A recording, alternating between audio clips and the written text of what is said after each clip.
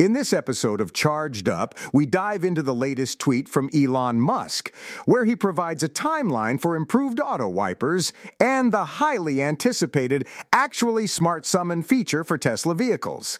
These updates are set to revolutionize the Tesla experience, and we can't wait to break it all down for you. First up, let's talk about the Auto Wiper V4 system. Musk tweeted that the improved Auto Wiper software will be releasing in about 3 weeks. This fresh take on the auto wipers is bound to enhance the driving experience for Tesla owners, ensuring better visibility in various weather conditions. We'll explore the details of this system and discuss how it will elevate the overall safety and convenience of Tesla vehicles. But that's not all. Musk also mentioned the Actually Smart Summon feature, which is set to be released a month or two after the improved auto wipers. This feature has been highly anticipated by Tesla enthusiasts as it promises to take the Summon feature to the next level. We'll delve into what makes this Summon feature actually smart and how it will simplify parking and enhance the autonomous capabilities of Tesla vehicles. Join us as we analyze these upcoming Tesla features and speculate on the impact they will have on the future of electric vehicles.